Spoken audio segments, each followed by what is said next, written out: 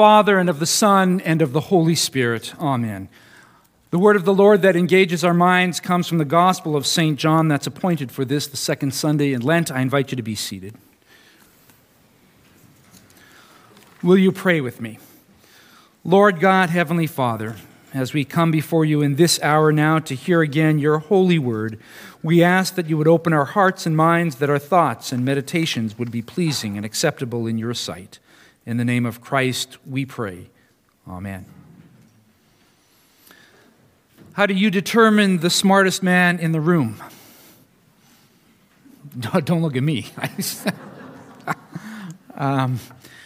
Back when the telegraph, for those of you of a young generation, that's how messages were sent electronically with signals of dots and dashes, not your phones. But that was the fastest method of communicating long-distance communications. A young man applied for a job as a Morse code operator. And answering an ad in the newspaper, he went off to the address that was listed in the ad. And when he arrived, he entered a large, busy office that was filled with all kinds of noise and chatter, including the sound of the telegraph in the background. There was a sign on the receptionist's counter instructing job applicants to fill out a form and then wait until they were summoned to enter the inner office. The young man filled out his form, sat down with the 7 other applicants in the waiting area and waited. And then after a few minutes, the young man stood up. He crossed the room to the door to the inner office and walked right in. Now, naturally, of course, the other applicants perked up, wondering what was going on. They muttered amongst themselves that they hadn't heard any summons yet, and they assumed that the young man had gone into the office, who had made a mistake now, and that would disqualify him. Within a few minutes, however, the employer escorted the young man out of the office and said to all the other applicants, "Gentlemen, thank you very much for coming, but the job has been fulfilled." And the other applicants, of course, began to grumble to each other. And one of them finally spoke up saying, "Now hold on just a minute, I don't understand. He was the last to come in, and we never even got a chance to be interviewed. And yet he got the job. That's just not fair. How does that happen?" The employer said, "I'm sorry, but the last several minutes while you were busy sitting here chatting and comparing your expertise with each other, the telegraph has been ticking out the following message in Morse code. If you understand this message, then come right in. The job is yours." None of you heard it or understood it. This young man did, and he got the job. We're so busy living in a world that is full of noise and clatter, just like that office. People are distracted. We're unable to hear the still, small voice of God as He speaks in creation, in the Scriptures, and in the life and work of Jesus Christ. We think we know all we need to know about God. We've checked off our boxes. Perhaps we were confirmed at a young age and figured we never needed to pick up God's holy word again. But we tinker and we mess around with God's holy word. We add to it things that were never intended to be added to it. And we justify our sinful actions and try to make our excuses and our work as the thing that now God looks to and looks for salvation. We listen to all the other voices of the culture surrounding us that tells us how we are to live now as Christians versus God's holy word. So I ask you, are you listening? Do you hear the Lord when He speaks to you? Nicodemus remained silent. He stopped talking. He stopped asking questions, and he listened. He simply listened to Jesus. And that was his smartest move yet.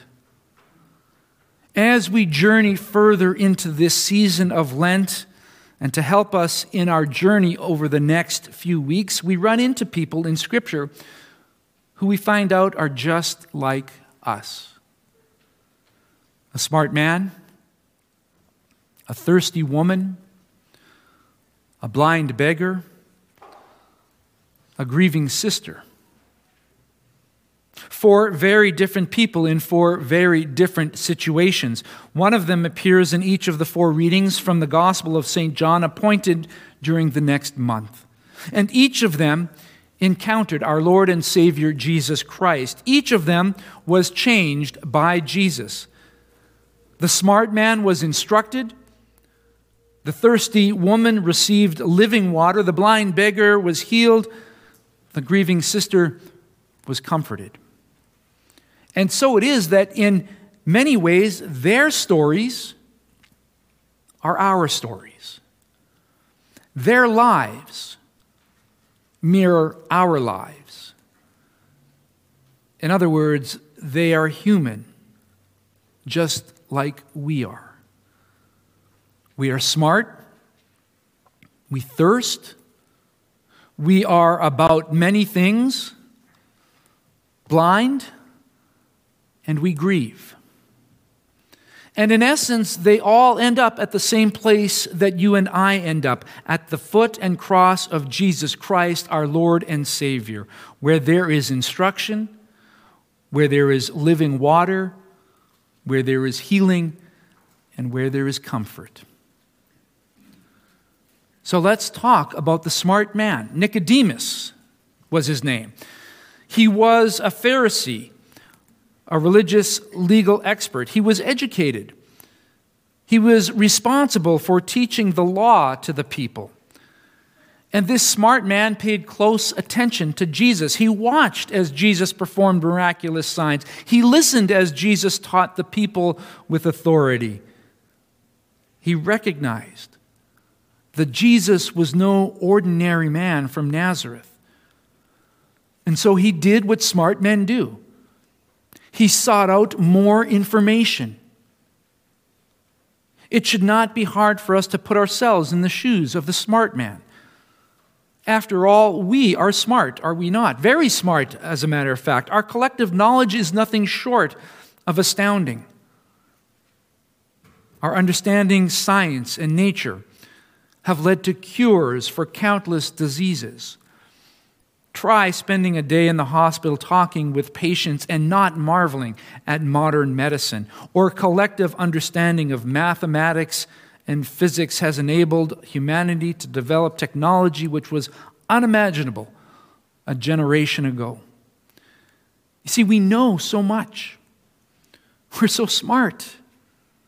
And what we don't know, we simply ask our phones, our smartphones, we call them. Our gospel reading records their conversation now. Nicodemus came to Jesus during the night. See, he was smart enough to avoid the crowds. He began the conversation with Jesus by using a statement about what he already knew. This is how smart people often begin their conversations. Rabbi, Nicodemus said, we know you are a teacher come from God, for no one can do these signs unless God is with him. Now, it's hard to know what Nicodemus expected Jesus to say after that. Perhaps he wanted Jesus to give it to him straight, to tell him exactly who he really was. Whatever he wanted, however, Jesus had other things in mind. Truly, I say to you, unless one is born again, he cannot see the kingdom of God. Now, it's safe to say that this was not what Nicodemus expected to hear. The smart man did not understand. How can a man be born when he is old? Can he enter a second time into his mother's womb and be born? Jesus went on, truly, I say to you, unless one is born of water and the Spirit, he cannot enter the kingdom of God. Again, the smart man did not follow. How can these things be? Well, at this point, Jesus appears to have become slightly impatient. Are you the teacher of Israel, and yet you do not understand these things? In other words, I thought you were smart. But Nicodemus remained silent. He stopped talking. He stopped asking questions. And he listened. He simply listened to Jesus. We have already been told, we already understand that this is probably Nicodemus' smartest move yet. In this conversation with the smart man, Nicodemus, Jesus taught the most basic description of the gospel truth in all of Scripture. It is as if Jesus was saying, okay, Nicodemus, I'm going to make this very simple for you. For God so loved the world that he gave his only Son, that whoever believes in him should not perish but have eternal life. For God did not send his Son into the world to condemn the world, but in order that the world might be saved through him. We are a smart generation. And I'm very thankful for how much we know. I'm very thankful to enjoy the blessings of scientific discoveries and technological inventions. And when we refer to Nicodemus, there is nothing smarter than the simple truth in these two verses that Christ lays out for us in the Gospel of St. John. So, dearly beloved in Christ, let's not overcomplicate it. Let's not add to the gospel message. Let's not say, oh, the gospel is good, but, and then try to add to it with our own human wisdom. Let's not seek out another way to the gospel. Let's not seek out another gospel as if this one is somehow incomplete or unsatisfactory in our own daily lives. Let's not add to it by our works or by our self-righteousness for anything and everything else other than this gospel is no gospel. And it leads us away from the gospel of Jesus Christ.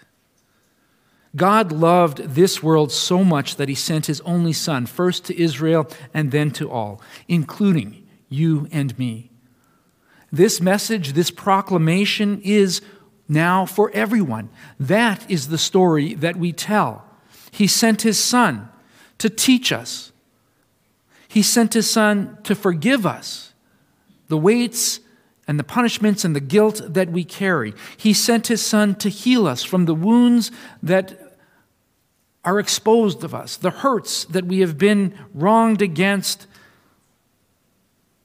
And he sends us to comfort us in his Son, Jesus Christ. He sent his Son to die and to rise, to return for us. And then, if that's not enough, he gave us his promise of where we could now find him. We don't have to go looking far. Through the means of grace, through the word and the sacraments, he gives us that forgiveness in bread and wine, body and blood. In the water and word of holy baptism, as we witnessed last week, he has sealed us as his own children. To know and to believe this simple truth, that's smart. It's God's holy word. What more could you possibly want from your God other than to know he loves you, other than to know he forgives you in the death and resurrection of Jesus Christ? That's it. He's not angry at you. He's not unjust or unfair. He doesn't give us what we deserve, but rather instead he gives us more grace. After his late-night conversation with Jesus, Nicodemus is mentioned only twice in the New Testament, John 7 and John 19. In the 19th chapter of John, it was immediately after Jesus' death. Nicodemus helped wrap Christ's lifeless body. And I wonder what he was thinking as he performed this loving and caring service to our Lord. I wonder if Jesus' words from their late-night conversation were ringing in his ears as he walked out of that garden with Joseph of Arimathea, leaving behind now the one who had raised others from the dead. I wonder if this smart man understood Jesus and would give life through his own death and resurrection. Now, I'd like to think that Nicodemus understood. I'd like to think that the words of the Word made flesh from that late night encounter echoed in his ears and created faith in his heart. But you know what? Nicodemus' faith or lack thereof doesn't really matter. The words of the Word made flesh echo in your ears when you hear in the name of the Father and of the Son and of the Holy Spirit. The words of the Word made flesh echo in your ears when you hear forgiven. The words of the Lord made flesh echo in your ears when we hear given and shed for you for the forgiveness of sins. And the Holy Spirit works through those words, through the proclamation for you and I to understand clearly how much God loves us, forgives us. God loves the world so that He gave. The Holy Spirit works through the Word for you and I to now trust this incredible promise as the only thing we need for salvation. This makes us smart, makes us wise to salvation and the ways of God. When Paul wrote to St. Timothy, he wrote, and it applies to us whether from infancy or from an adult, Paul wrote, "And how from childhood you have been acquainted with the sacred writings, which are able to make you wise for salvation through faith in Christ Jesus. All Scripture is breathed out by God and profitable for teaching, for reproof, for correction, and for training in righteousness, that the man of God may be complete, equipped for every good work." Sit and listen. This is the basic truth that we confess. This is the incredible promise of Christ that we trust, making us smart in the ways of God. Amen. And may the peace of God, which passes all understanding, keep our hearts and minds in Christ Jesus, our Lord and Savior. Amen. Hi, Pastor Cy here. I hope this message was encouraging for you. At Riverbend Lutheran Church, our goal is to support Christians in their daily walk with God and in proclaiming the love of Christ to a lost and broken world. We're a small and inviting congregation welcoming any and all who are sinful, hurting, seeking, or simply broken. Whether you're already a Christian and are looking for a church home, or you're undecided about your faith and looking for answers, you are welcome here. We have a number of programs for all ages and walks of life. Sunday mornings we have worship followed by educational programs for all ages. Please join us. For more information, you can visit us online at www.riverbendlutheran.com, call us at 780-430-7382, or email me at pastor@riverbendlutheran.com. Better yet, stop in for a visit. Until then, may the Lord bless you and keep you. May the Lord make His face shine upon you and be gracious unto you. May the Lord look upon you with His favor and grant you His peace.